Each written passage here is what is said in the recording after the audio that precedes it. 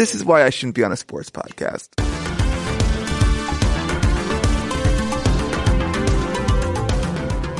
Hey there, welcome to Hot Takedown, the show where the hot takes of the sports world meet the numbers that prove them right or tear them down. Today is December 17th, 2019, and I'm Sarah Ziegler, the sports editor here at 538. I'm joined in the studio by senior sports writer Neil Payne. Welcome back, Neil. Thank you. Neil. Oh, geez, I'm really jumping in. Go for it. Love it. Sorry, listeners. This is Chad Matlin, an editor at 538. Well, so not only are you jumping in, you're not allowing me to introduce you. It's the holidays. This is such I'm being a good very start generous. to the No, show. you know what this is? This is my old host and my new host. Worlds are colliding right now, and I'm literally sitting between them. Oh, no. Very uncomfortable Who vibe. will you listen to Yeah. most? I'm not Remember gonna who your make editor you is, Neil. Choose a favorite. You and Jeff are facing off in the 538 fantasy football That is final. right. We Wait, made the championship. It's the In the title Champions League or the game. Europa League? No, Sarah's in the Europa League. Okay. Yeah. This is the Yeah. actual Champions League. I beat our producer Grace Lynch in the losers bracket. Well, for the record, I'm sure it'll be a while before we can process the result of this and bring it to the listeners who I'm sure are waiting for it. But sure. I am favored right now by 1.5 in the championship because Jeff is starting Gardner Minshew. That's weird. His situation is not great, and yet he scores a lot of He points. scored a lot of points last week. Yeah. So I'm a little worried. On today's show, we're trying something new with a 538 approach to assessing cheating scandals across sports. And we'll take a deep dive into data with our rabbit hole of the week. First, let's pause for a word from this week's sponsor, Candid. It's that time of year again, time to share smiles and good times with friends and family. And, of course, to exchange gifts. How about you give yourself the gift of straighter, brighter teeth with help from Candid? Candid's aligners are comfortable, removable, and completely invisible. Treatment takes just 6 months on average, and aligners cost 65% less than traditional wire braces. To get started, an experienced orthodontist will create a custom treatment plan for your teeth. There's no hassle. Candid ships your aligners directly to you. And in this season of giving, Candid donates $25 with each aligner purchased to Smile Train, which brings safe, 100% free cleft lip and palate treatment to children around the globe. So give yourself the gift of Candid. Go to candidco.com/takedown and use code TAKEDOWN to get $75 off. That's candidco.com/takedown, code TAKEDOWN for $75 off. The New England Patriots, no stranger to scandal, have been accused again of cheating. During the Week 14 game between the Bengals and Browns, a week before New England faced Cincinnati, a camera crew working with the Patriots videotaped roughly 8 minutes of the Cincy sideline with a direct view of the Bengals' signals for play calls and the players coming on and off the field. The Patriots denied that this was an attempt to cheat and said the camera crew was just there to film a scout from New England. But, of course, the Patriots have a bit of a history of bending the rules, if not outright cheating. We've been discussing cheating a lot on the show recently, including the Astros sign-stealing scandal and Russian doping in international competition. So we figured it might be time to apply a sort of system of evaluation to these various allegations. Today we're going to try to apply a big helping of 538 rigor to how we assess a cheating scandal. I'm not so sure I would say it's a big heaping, but go on. It is a heaping. We wanted to get at which kinds of scandals should matter more in sports instead of just the breathless way they're talked about in sports media. So, Chad, can you explain the rubric that we used? Yeah, we came up with a few questions. The idea here, as you just said, being what is actually matters for the game or for people's consumption of the game versus what is something that the media talks about because it's Wednesday and there's nothing else to talk about. Anyway, some questions we asked. Can anyone do it? The idea here being, is the cheating something unique to the team, or could anybody just decide to rig games or to bet on games or whatever else? Then the question was, did it hurt the team that actually did it? Right, like a scandal involved throwing games so that you were hurting the team that you are on. And then there's the hurting opponents. That one seems obvious enough. A lot of what we came up with hurts opponents. That's sort of the point. That's usually cheating. the point of cheating. All of these qualified under that. It would be interesting to try and figure out what's worth, well, we'll get into that. What might be worth cheating that doesn't actually hurt your opponent? Then there's the question of, does it hurt fans? This is the one where I think in our spreadsheet, which we'll get into, there's the least things filled in, because I think a lot of these cheating scandals affect the game or the PR or create a PR crisis, but don't actually affect fan enjoyment of the sport. Does it hurt the league? Is some commissioner sweating because of whatever leaked out? Or is the league upset only because someone got caught? And then there's the hurts individual players. A combination of, some of the ones involve player safety. So it could hurt an individual player if they're have a system of bounties designed to try to injure opponents. Who would do that? Who would do such a thing? And then there's other ones that are steroid scandal. The player's health could kind of come into play. Or sign stealing, theoretically would hurt the opposing pitcher's, stats, which could, that kind of thing too. Then there's the integrity of the game, which must be upheld at all costs, folks. And some of these cheating scandals, do they hurt the integrity of the game? And I think that's the distinction there is that hurts the league. We were kind of seeing more as a PR thing. Maybe it doesn't actually hurt the integrity of the game, but it makes the league look bad. Whereas hurting the integrity of the game, this category is more for it actually does sort of call into question how fair the contest is. Yeah. So, Neil, you came up with a point system to quantify these things. Which is where the rigor comes in. That it is a point system or even something that someone came up with, but basically, each of us involved in the show, we looked at the list of scandals and graded them across these dimensions. Where if we thought that a scandal fit a certain category, we would mark it as such with our initials, and then I don't know if I'm going too deep into the mechanics of the system. Are you going to tell us what formula you used in Excel? The so if-then pretty. loop that saw initials then created points? That is what happened. It was in Google Docs chat. So sorry. And then we could sort of choose ones that we wanted to emphasize more or sort of downplay more, and there were kind of half-point bonuses or reductions. I was not told about the regard. half-point bonuses. Really? No one told Chad about the half-point bonuses? No one told our producer Grace about the half-point bonuses either. So basically, Neil, you rigged this system to give myself undue influence. To get a stray No, half Sarah point did here that and too. there. Yeah, I totally did it too. But again, the point of all this is not just to create an arcane spreadsheet that none of our listeners will ever see. Wait, really? The point is to try and begin to assess what a scandal like this recent Patriot scandal actually means for the people who have to be on the other side of the takes that result from it, right? All week long now, we've heard people on TV and elsewhere say, oh, this is the reason the Patriots are cheaters. They're doing it again. They can't be stopped. It has to be stopped. The NFL won't be sound or safe again until we all, root out this Emperor Palpatine in his hoodie on the sidelines in Foxborough. But is that actually so bad? This is what we wanted to sort of begin to assess and look at this scandal relative to others to understand what actually is cheating in a modern era where there's so much data and information flowing around. And then on top of that, what matters to the fan versus what matters to the blabosphere that goes around the sports. The blabosphere. I like that a lot. We're all living in it. Are we members of the blabosphere? I think we are. Obviously, yeah. I mean, I also think, for me, I think this is important because cheating is a part of sports. I think there's a lot of people who want to pretend that doesn't happen and that these are pure games, which is ridiculous because people have, again, been trying to find an edge, whether that is legal or not, within the rules of a sport forever. And so what do we allow? What are we okay with?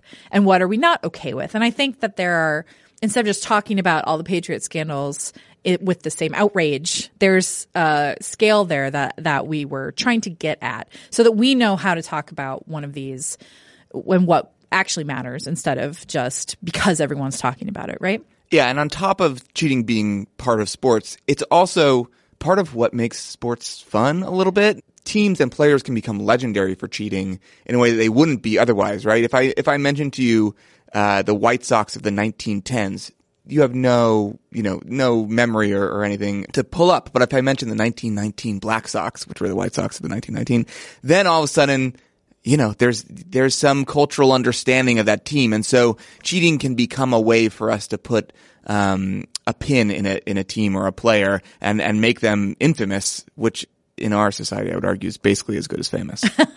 Well, and cheating is sort of, I think that the word is bad because no one wants to be a cheater, but like you're a pumpkin eater at that point. Well, exactly. Yeah. Nobody wants that. But there's that a recent game where LeBron James took like 4 steps with the ball. With the referee watching him. Yeah. Put that on our spreadsheet. Yeah, just traveling we didn't put traveling on our spreadsheet because it's so like it happens so often it's not even cheating anymore. It's like how would we even evaluate that?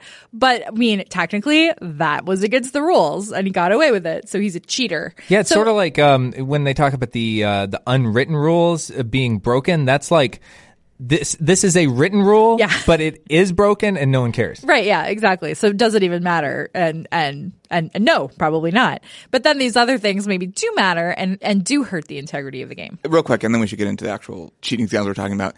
I do think what Neil just said is important because in the age of Moneyball or whatever you want to call it, teams over and over again try and optimize for these little unexplored corners of the rule book, right? Or of the salary cap or whatever, try and figure out the angles. And in some ways, capitalizing on the written rules that aren't called is part of that. And we've seen that with James Harden in the way he herky-jerky sort of takes his threes and tries to draw a foul, right?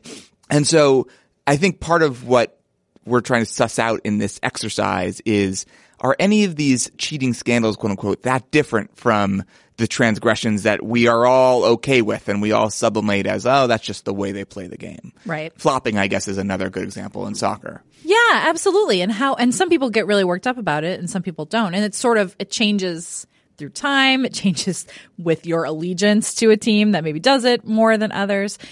But it's part of the game. And I think we need to acknowledge that some of these things are part of the game. Then whether we want them to remain part of the game or not is sort of the issue. So let's go through these scandals and talk about how we evaluated them and what they maybe mean. So let's start with the NFL and starting with the Patriots. So including the latest Spygate, New England owns 3 of the NFL scandals on our list. Chad, how does this latest version of spying on opponents compare with the first version and then with also Deflategate, which is maybe even more infamous? So the first Spygate in 2007, the Patriots were caught videotaping opposing coaching signals. The idea, I guess, being that they could know what plays were coming if they knew the signal. And here we are in 2019, 12 years later. They're alleged to have been caught doing the same thing. We have video evidence of them filming the sideline. Video evidence with the guys having amazing Boston accents that are just like everything you want Patriot employees to have. Do you want to do that accent? No, I don't think so. So some people were like, well, why would they? The Bengals are terrible. The Patriots are going to beat the Bengals. They don't need to cheat here. But that's a new coach for Cincinnati that the Bengals haven't played against before. So the idea is that they have this they have this vault of evidence for what signals coaches across the league use. So they needed to get it on the new coach in the league. So this is the equivalent to sign stealing with the Astros. Yeah, a little bit. Right. Yeah. Except sign stealing is a part of the game in baseball. And in the NFL, it's, again, that's what I'm confused about is it the recorded aspect? Like if someone was sitting in the stands and logging it on paper, does that make it more okay? Well, yeah. It's less technological? Yeah, I think that actually is sort of the rationale for the difference, because I remember when Spygate 1 happened, there were ex-coaches that said, yeah, we had guys up in the the coaching box with binoculars looking down at the opponent's sideline and kind of, trying to decipher the signals and everything, and then writing it down and passing it down, to our coaching staff. And that was like fine. I think it was the whole recording aspect that similar to, the Astros thing is about speed, which, is a little bit less of a concern with this Patriots thing.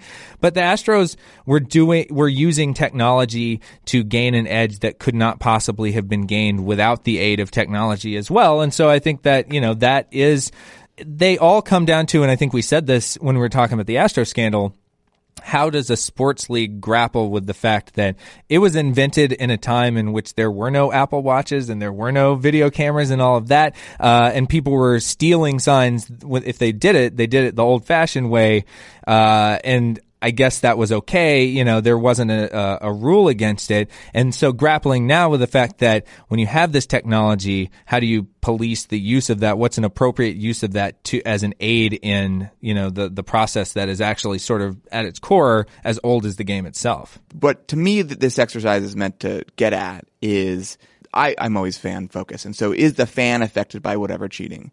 The Patriots, Spygates, I'm not sure if the fans are really affected or hurt. Yeah, and I mean, it's worth pointing out also that in the first Spygate, there were these allegations that they had sort of taped the walkthrough of the St. Louis Rams before the Super Bowl in 2001.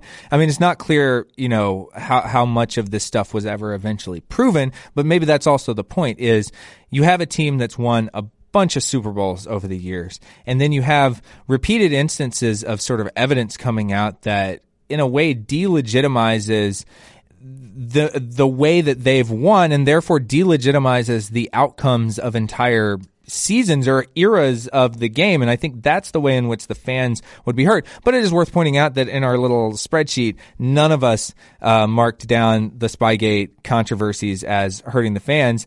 And in fact, both of these rated as below average in terms of our opinion of how impactful they were. I mean, Deflategate, maybe we'll get into it. That was like very low. One of the biggest kind of nothings on the list. These Spygate ones were a little higher. So then, real quick, just so I have a finer point on this, if it hurts the game, imbalances competitive play, does it hurt fans? You guys are saying yes. I mean, it hurts specific fans. You know that their team was and that was harder. That was harder for me to suss out in this too. Like, which fans were hurt? Was I hurt by that? Kirk Cousins is doing a good enough job all by himself. That is for that. Inaccurate, outdated information. Oh my gosh. You know, I think that, but then Sarah comes into the office every week and still is grumbling about Kirk Cousins, so I'm not sure. I just want to point out that I did not bring this up. So I was more interested in the integrity of the game as the proxy for fans being affected. But it's a fair point. And I think I used the hurting fans more when I could identify specific fans that were hurt. And so maybe fans of the 2001 Rams should have crossed my mind there. So let's talk about how the Spygate scandals compared to Deflategate. As Neil, as you said, Deflategate we kind of saw that as a nothing burger in our assessment. Anyone could do it. It didn't really hurt the team. It maybe hurt opponents, but we're not really sure about that. It gave the league a black eye, and that was really the biggest thing. And I think none of us really cares whether the league gets a black eye, right? Yeah, and that's why I think one of the most comical things about it is that Brady was suspended for 4 games for that, and then they lost draft picks and were fined $1 million. That's a pretty harsh penalty over something that, you know, I think certainly there are people that are anti-Patriot fans that sort of got some schadenfreude out of seeing them, penalized for one of their scandals. But at the same time, yeah, it did seem like the penalty in Deflategate was almost like a reaction to the idea that they had like not penalized them enough for Spygate 1 and destroyed the tapes and, you know, all that stuff that came out there. So I don't know. The Patriots are like such a fraught team with all of this stuff. I don't know why they're the ones that it keeps coming up that they're taping and they're, doing all this stuff. Why is it always them? Well, is it always them? Is it only them? Or because they're good, are they targeted? Yeah, exactly. I don't know. Yeah. I mean, and does that, I wonder, this is sort of my thing with the Astros too. The Astros won the World Series and the Astros have been good for the past couple of years. The Astros had their own other scandals. So when sign stealing came out belatedly, much after it happened, it was a big deal because of the precedents there. So I think there is some of that. There is that kind of target on the back. And it's impossible for us to know whether they're good because they cheat or whether everyone cheats and they're the ones blamed for it because they're good. Like, it's just impossible for us to know that, right? And note, too, that in baseball recently, it's a very good team, the Astros, who have been caught out on a few different fronts, both actual cheating and then ethical transgressions, I guess is the best way to sum up the Taubman episode from earlier this postseason. If the Astros were the Astros of, when were they really bad? The late 90s, early aughts, I want to say? Even the early 2010s. Yeah, 2012, would we be hearing about sign stealing? I don't know. Were they sign stealing? Because, and we'll get into tanking, which I lobbied to be included in this list. I don't know that it's I think it's a scandal. But yeah, as tanking, you don't want to steal signs. That would help you. Right, yeah. You want to lose. Do you want to steal signs to get those players good at stealing signs for when they are better players? You want to train them? It's like a long game, right? With Deflategate, is the fact that equipment is involved, did that make it a bigger deal? Because the ball that you use should be neutral, right? It should not have anything to do with, tilting the game for one team or another. Yeah, I think that was part of it. It's that distinction between hurts the league, as in makes the league look bad, doesn't protect the shield, if you will, versus hurts the actual integrity of the game. Because, I don't know, who cares what the PSI of the football was?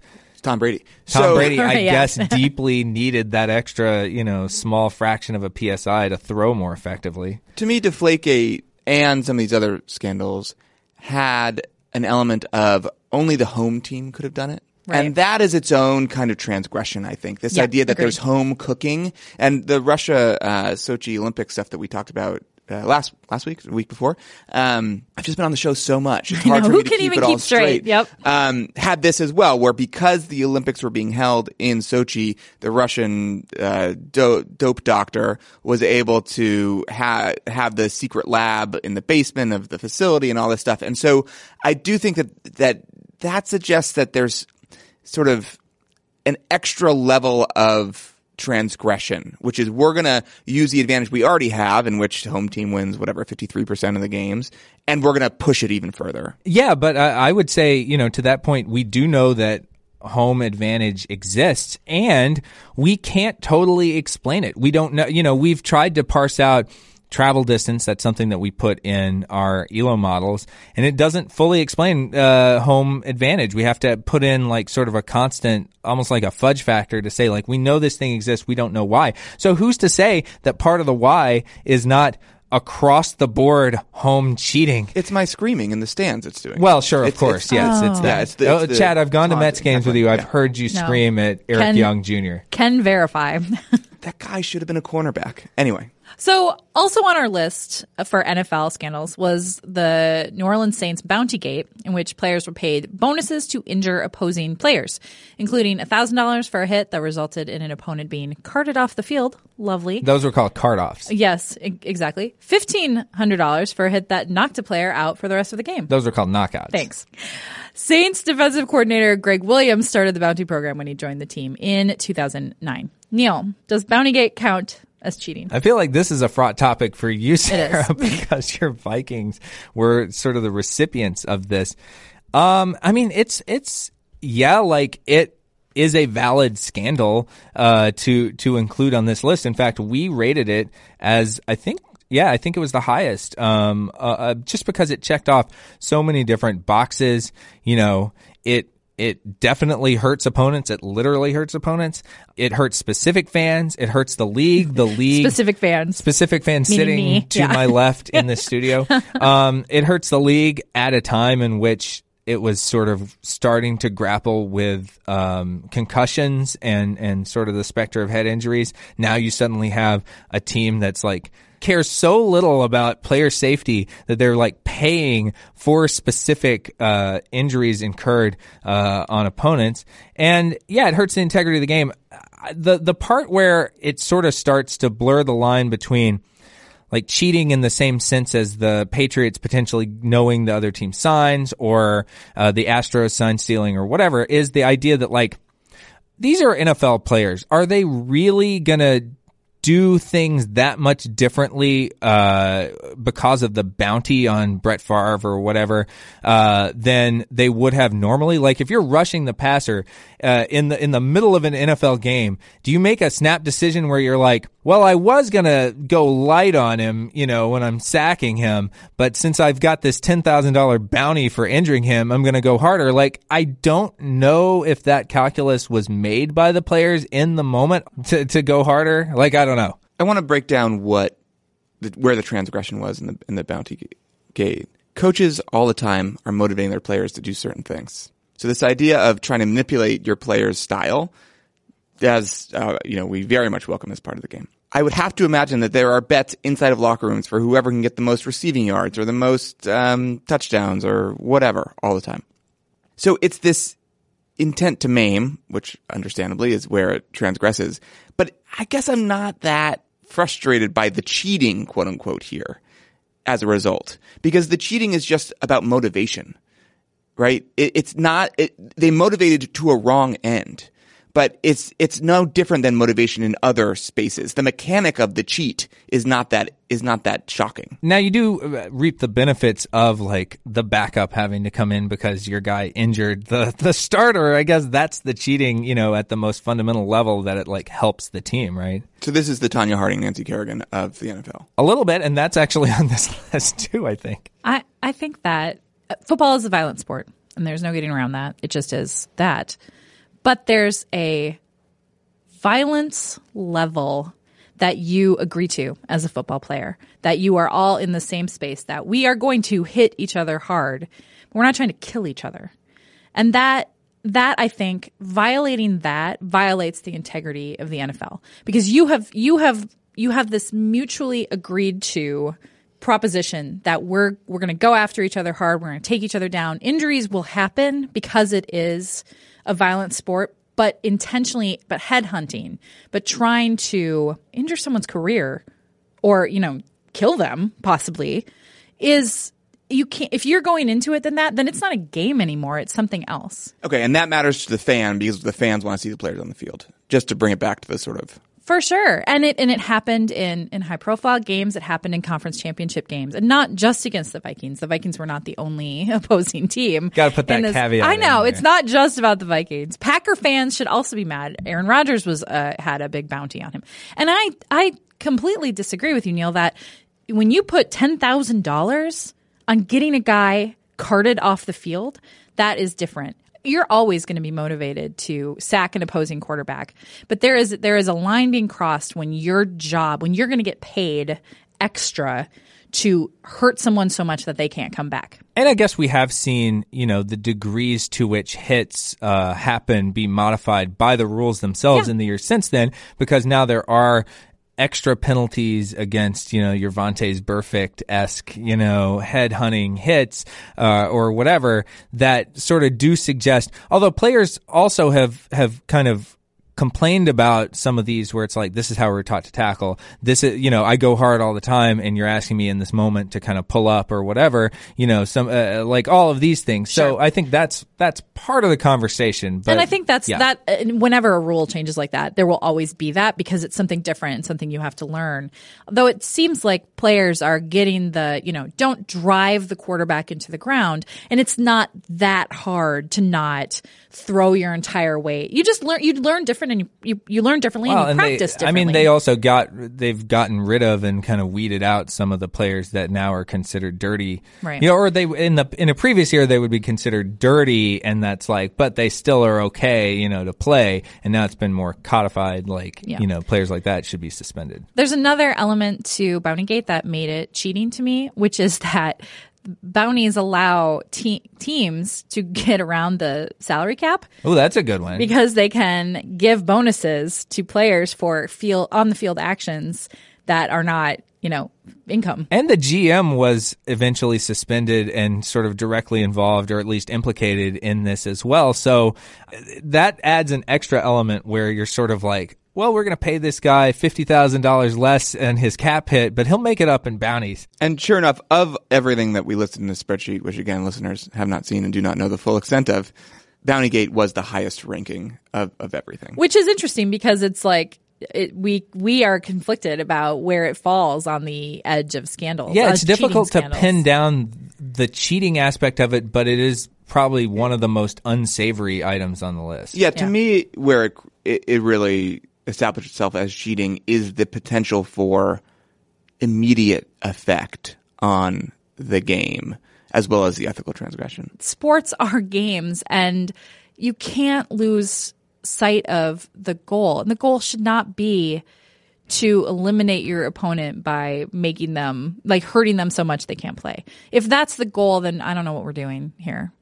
The last NFL cheating issue we covered was the recent suspension of Arizona's Josh Shaw, who has been injured all season, has not played a game, but he was caught gambling on NFL games this season.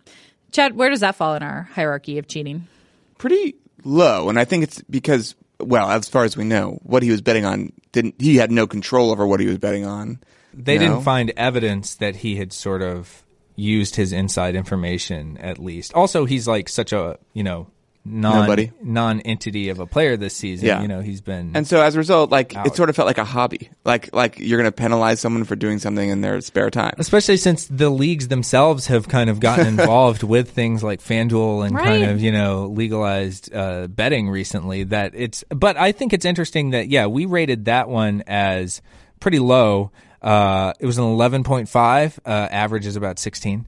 But Pete Rose, his scandal was a 16.5, and the Chicago Black Sox scandal was a 22. And so I think those both speak to maybe just the severity is related to the level of control that the player had over, potentially throwing games for his own team. Although Pete Rose claims he only bet on Reds to win when he was managing them. But also maybe like the historical scale of it also, the White Sox threw a World Series. That's pretty much the worst thing that you can do, at least in the minds of baseball. That was sort of, I think they sent a message with all of the lifetime bans and everything as much as anything. And then they kind of had to live with that precedent when it came to Pete Rose and his Hall of Fame, status and all of that, because they had sort of sent such a strong message and set a strong precedent with the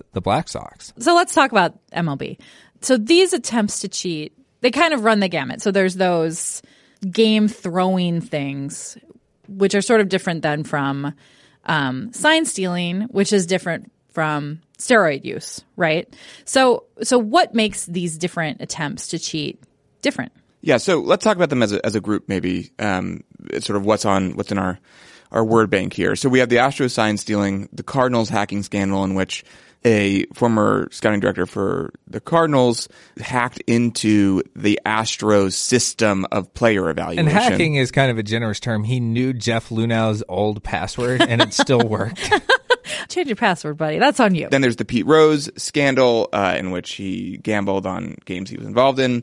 The steroids scandal, Barry Bonds being the avatar of that. And then game throwing with the Black Sox, and then just other general ball manipulation, the deflate gate of the MLB involving pine tar and other scuffs to the ball and whatever else. In some ways, like a wide gamut there of different stuff.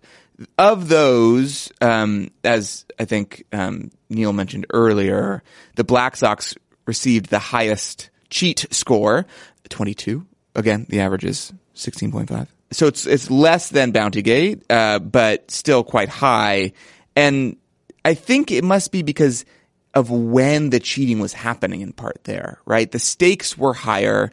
It was it's not that different than what Pete Rose did, really, but it felt almost there was a loss of innocence to it too. Yeah. The idea that players wouldn't want their team to succeed sort of shatters the game for a lot of people. Like if that's just like, why don't you want to win as much as I want you to win? And seems to hurt the fan most directly. Right. It breaks the faith of the fans, right? Yeah, I think that's a great way to put it.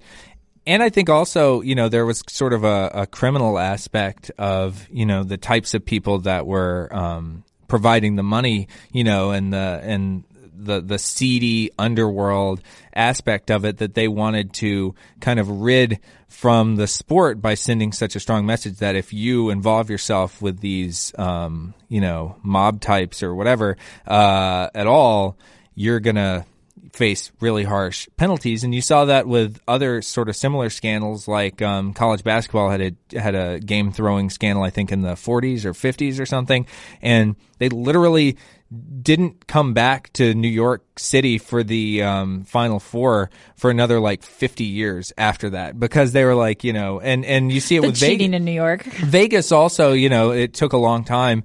I know the Oakland Raiders are going to move there next year, and they already have a hockey team as well. But I mean, it took a long time to get people to kind of even warm up to the idea of having a team in Vegas. So I think there's that aspect hanging over a sport is also a big factor, where it's just like you don't want any unsavory characters compromising the integrity of the game.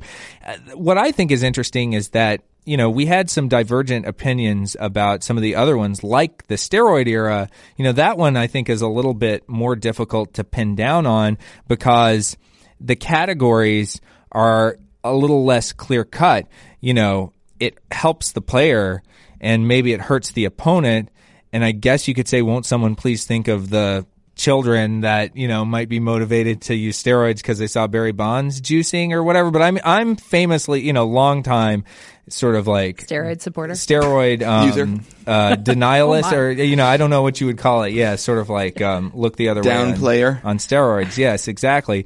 Because I don't know, the only person, at the end of the day, unlike betting on your own team to lose or whatever, when Barry Bonds does better because of performance-enhancing drugs, the Giants benefit from that. And yes, it might provide some kind of undue benefit to him at the expense of players who weren't juicing. But as we know, during that era, pretty much most players or many players were juicing. And so, if Barry Bonds hits a home run off a pitcher who was also juicing, I don't see the big deal.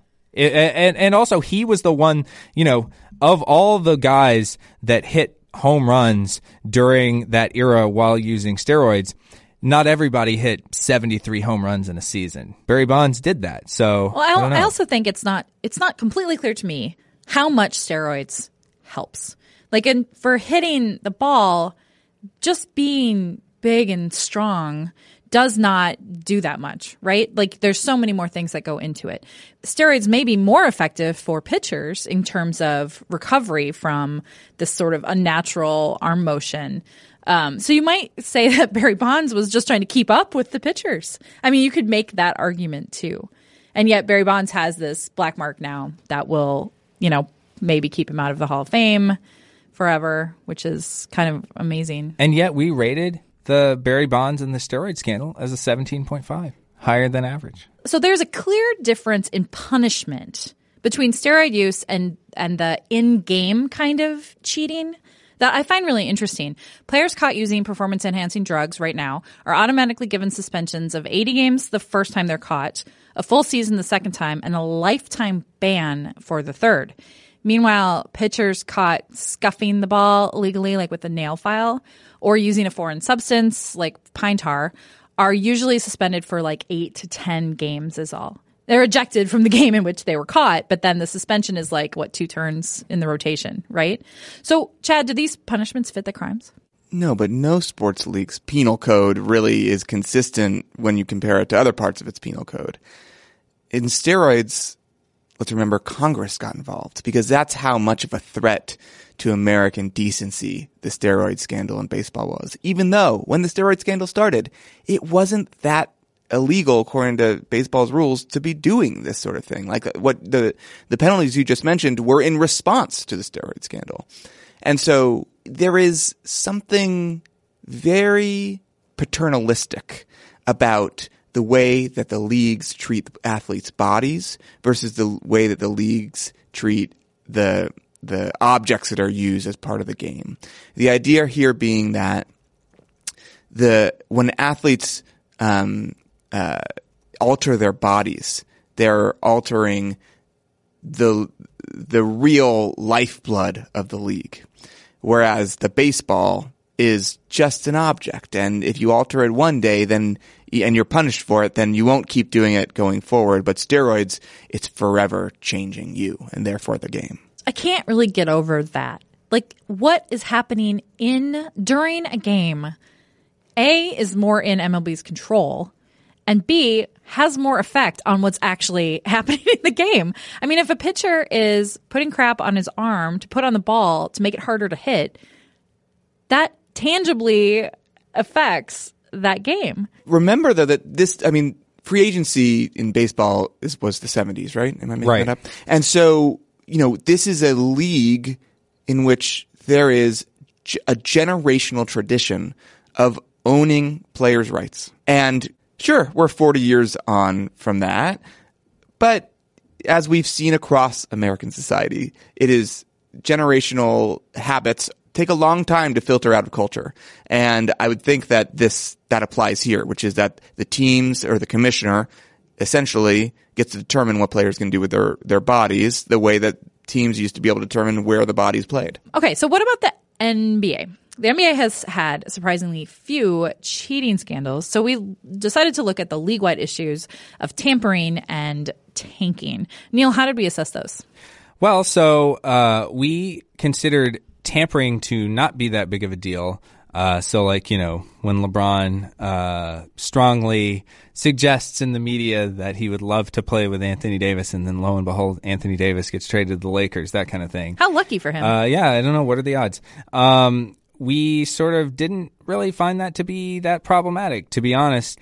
One of the aspects is this "can anyone do it" came into play because not everyone has LeBron. So, yeah, I think that might be playing an aspect in that, and that's just sort of a normal aspect of the game. For tanking, I think people would dispute whether tanking is a scandal or at least is sort of belongs on the same list with cheating scandals, but we rated it very highly, and I think we're all sort of anti-tanking on this. On this, to me, this gets panel. at what this whole exercise is about, which is what does the league say is cheating? What does the blabosphere say is cheating? And then what is actually cheating? And tanking is an accepted form of cheating until the NBA decides to, Adam Silver decides to reorient the draft or whatever else to change the incentives. But tanking is a response to the incentives that the league sets up. Right. And what the penal code allows and does not allow. But in terms of it's not that it also breaks the faith of fans. Yeah, is it really that different from like the Black Sox, right. In the sense of you're intentionally being worse, and compromising the outcomes of specific games, which affects teams that beat you, and they're who basically the teams that get to play you more often get some kind of undue advantage that's not within the realm of competitive balance as well. One other scandal we wanted to talk about was the NCAA most recent instances of punishing players who were accused of receiving preferential treatment. Neil, how does the case of Memphis star James Wiseman stack up on our list? Well, we were actually sort of not all that convinced that it was really all that bad. We gave that the lowest score of any of the items, I think, on the list. But I think it's also the NCAA is such an interesting thing to unpack, like NCAA scandals and how we view them, because on the one hand, it's cheating in the sense that presumably there are programs that aren't offering blue chip prospects, families, to pay for their move across the country or whatever. So it does give teams that engage in it an improper access to players relative to the rules that have been set up for everyone to kind of abide by. But at the same time, we, I think, generally take a lot of issue with those rules that limit the ability of amateur athletes to, make money off of their likeness and sort of cash in on their talent. If you are subverting an immoral system, are you bad or are you good? I think that's kind of the interesting question that comes down to this. Well, I think that brings us close to the wrapping point, which is that the way that we are first informed about scandal the league influences, or, the governing body influences what we think is right and wrong based on what the rules are or what past punishments have been. And it leads us to think of what's cheating and not cheating.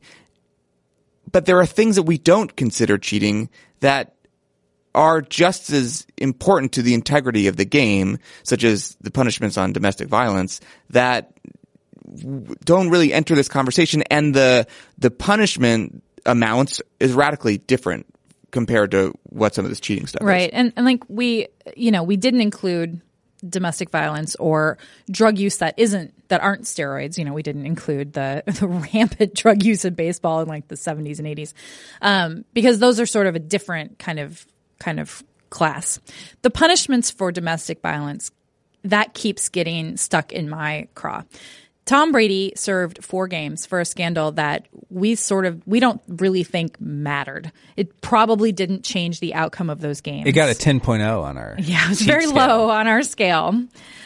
You know who else served a 4-game suspension? Ben Roethlisberger, who was accused by 2 separate women of sexual assault. Who else got a 4-game suspension? Greg Hardy, who was arrested and convicted of assaulting and threatening to kill an ex-girlfriend. That conviction was a bench trial, and it ended up being overturned after Hardy had asked for a jury trial, and the assault victim wouldn't testify, which is a very common thing that happens in assault cases. But a judge first declared that Greg Hardy had done physical harm to a woman, and still all he got was a 4-game suspension, the same as a quarterback who maybe just liked the grip on a slightly underinflated ball.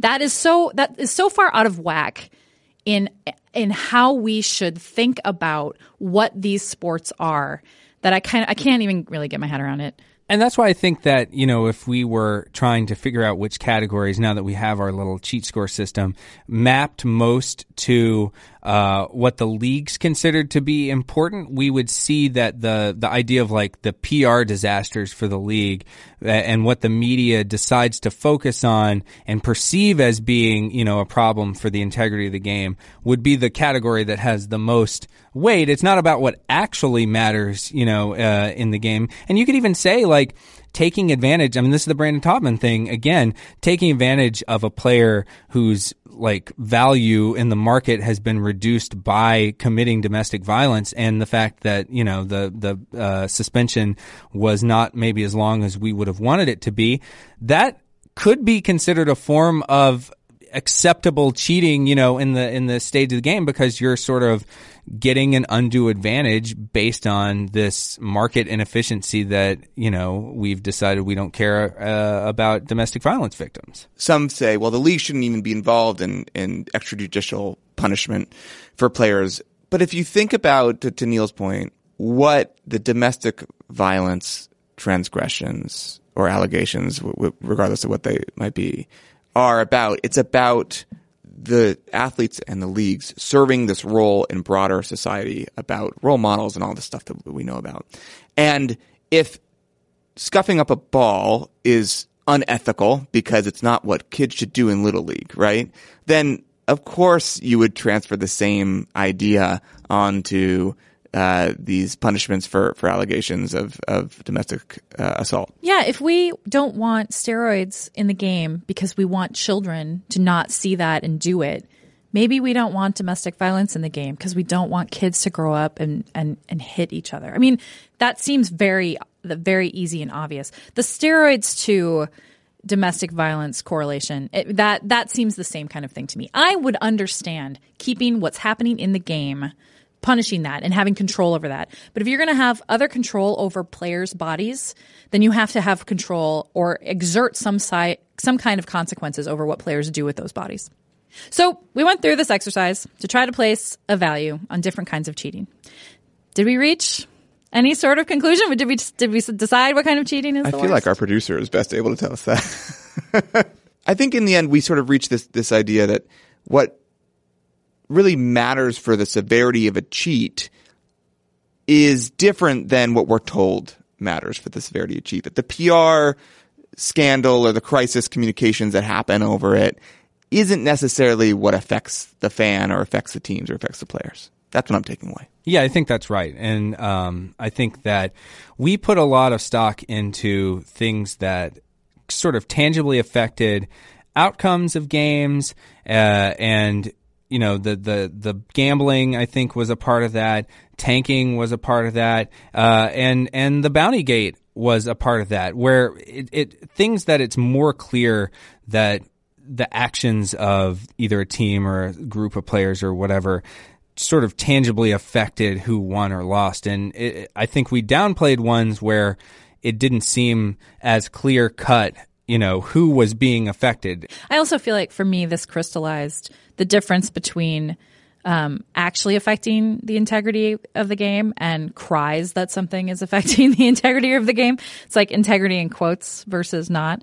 And so I personally felt much stronger about cheating that changed the makeup of the game or what we believe the game should be, and not just things that were a black eye for a league. Those made a much bigger impact on me. All right. Well, I will have to use this rubric going forward in the next inevitable cheating scandals to come. And come up with a backronym for it. And can come up with a backronym for it and incorporate this into future discussions. Listeners, send us your best backronyms for Please cheat do, score. yes. Let's pause for a word from another of this week's sponsors, Whoop. Whoop. We're all looking for ways to improve our health, whether it's being smarter about how we train, making a better effort to get more sleep, or simply thinking about our body's overall wellness. Neil, while you were out, we established that Chad thinks I need more sleep because I look run down, apparently. Whoop. Wow. Chad himself sleeps great. Really? So that's great. You have like a young child at home. Do you want to know how many hours she slept last night? How many? 12 and a half.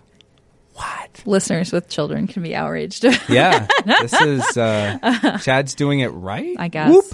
Today's sponsor, Whoop, is a fitness tracker that goes beyond counting steps and provides 24/7 fitness, sleep, and recovery insights personalized to you.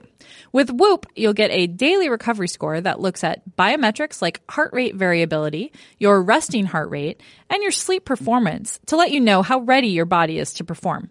You can get next level sleep insight with suggested sleep times based on what kind of day you had. You can track your sleep stages and cycles, and you can see how much sleep you got compared with how much you needed. Whether you're looking to be smarter about your fitness, better about your sleep, or just more mindful of your body's recovery, Whoop has you covered. Go to whoop.com and use the code TAKEDOWN to get 15% off. That's whoop.com, WHOOP.com, and use the code TAKEDOWN at checkout. Optimize your performance with Whoop. Whoop. At 538, we often find ourselves falling down various rabbit holes of data. Some lead to stories, some don't. We end each week's show with one of those descents, the hot takedown rabbit hole of the week. Neil, start us off. Today, I would like to talk about one of Chad's favorite topics, hockey. So far this season, the two best scorers in the NHL are on the same team, Connor McDavid and Leon Draisaitl of the Edmonton Oilers. That's Chad's favorite team, I think. McDavid is on pace to have 134 points. That's goals plus assists. And Draisaitl is on pace for 131. 130 points or more is a lot for anybody, much less two teammates. So our colleague Terrence Doyle wrote a few weeks ago that only 23 players in history have ever had that many points in a season, and only 4 sets of teammates have ever done that at the same time.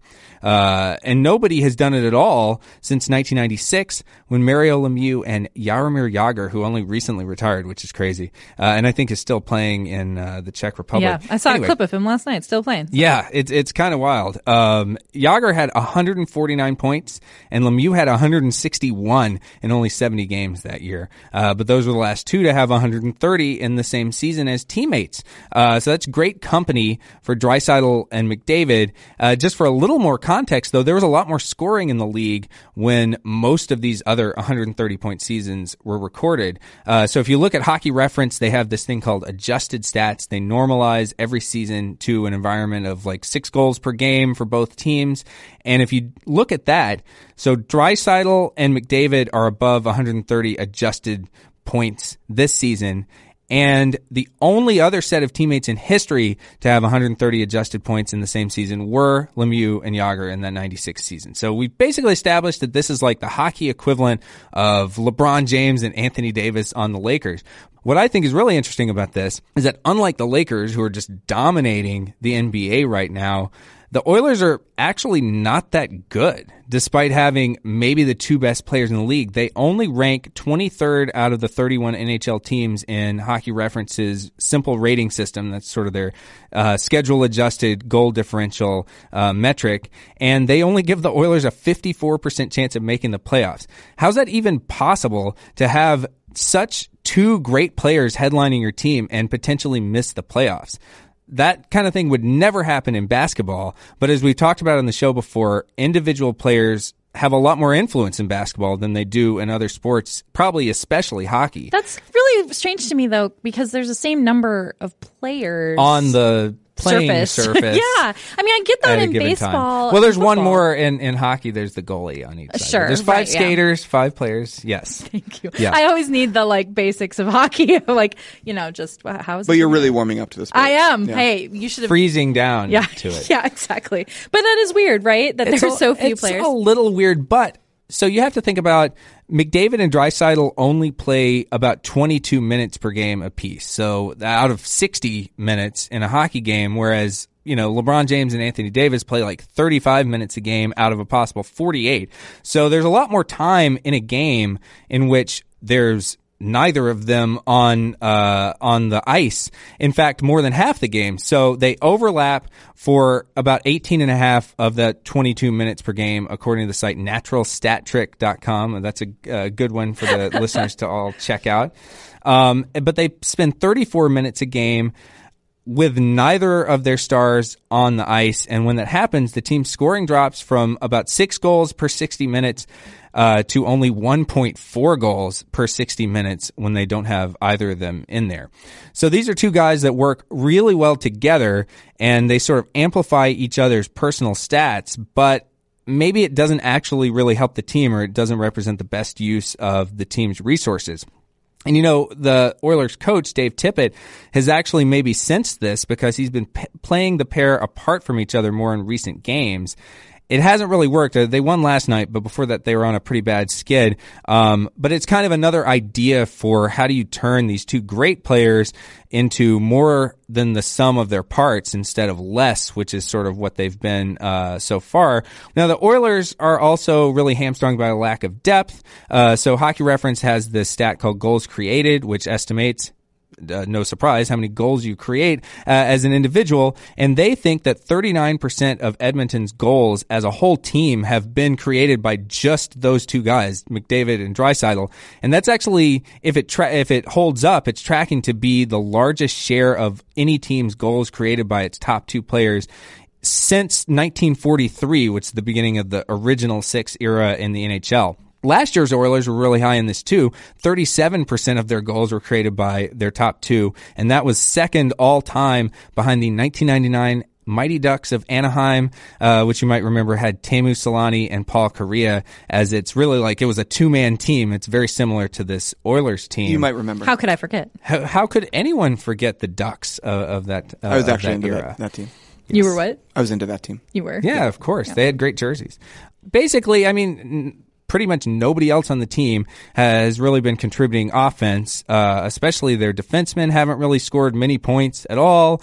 They're not really limiting opponent shot quality, so they're not playing good defense, and their goaltending has been mediocre at best. The Oilers are also still paying the price for a series of notably bad trades made by their former GM, Peter Chiarelli, and so they really haven't done much to build up around this core of McDavid and Draisaitl. But I think it's interesting that the Oilers are, even despite all of those bad moves, they're kind of a victim of the sport that they play in, because if we go back to the Lakers and look at them as an example, it was pretty well acknowledged that LA had terrible management as well during the Magic Johnson era, and it's not really clear Rob Pelinka is some kind of visionary at GM either. But the Lakers, again, have been wildly successful this year, and it's mainly because LeBron and Anthony Davis are one of the best duos in the history of basketball. So to me, this says in basketball, you can do a lot of things wrong, but as long as you form one of these cores of 2 MVP caliber stars, you can build one of the best teams in the NBA. They almost never lose. But in hockey, you can have the same caliber of players and struggle to win more often than you lose. It's all really interesting to me. And I admit, how you build a good hockey team is a complete mystery to me. This also gets at something we talk about a lot in the office and on the show comes up quite a bit, which is sort of the structure of a sport and whether it favors individual athletes versus the team as a whole. It makes me think we should do a quiz at 538 where we ask people, do you care about individual excellence or team sports? How much randomness do you want in your sport? Essentially a sport selector. We do team selectors sometimes, but like a sport selector would be fun to help expose people to these dynamics, essentially. Yeah. Design your perfect sport, or and we'll find the sport that matches it the most. It's badminton. Surprise! Oh no! That's when I'm like, I'm taking this over. I'm going to change my answers. Yeah. Result. When we did the World Cup quiz about which team you should support, I kept taking it until I got the team I wanted, which was not actually the team I ended up. Costa Rica or something. I wanted Spain, and then I ended up supporting England anyway. So I guess it really didn't matter, but that would be really fun. Hey Neil, thanks for talking to us about hockey, huh? Yeah, I did it for you as a special treat, Chad. You're always thinking of me. I think that's a good place to end this week's show. Thank you so much for joining us. We'll be back in your feed next Tuesday. If you like what you heard, please subscribe. Be sure to review and rate the show. It helps other people discover the program. You can also email us at podcasts@538.com to let us know what you think and to provide a backronym for our new metric, CHEAT. Our podcast producer is Grace Lynch. Tony Chow is in the control room. Our podcast commissioner and guest host today is Chad Matlin. For Neil and Chad, I'm Sarah. Thanks for listening. Talk to you next time.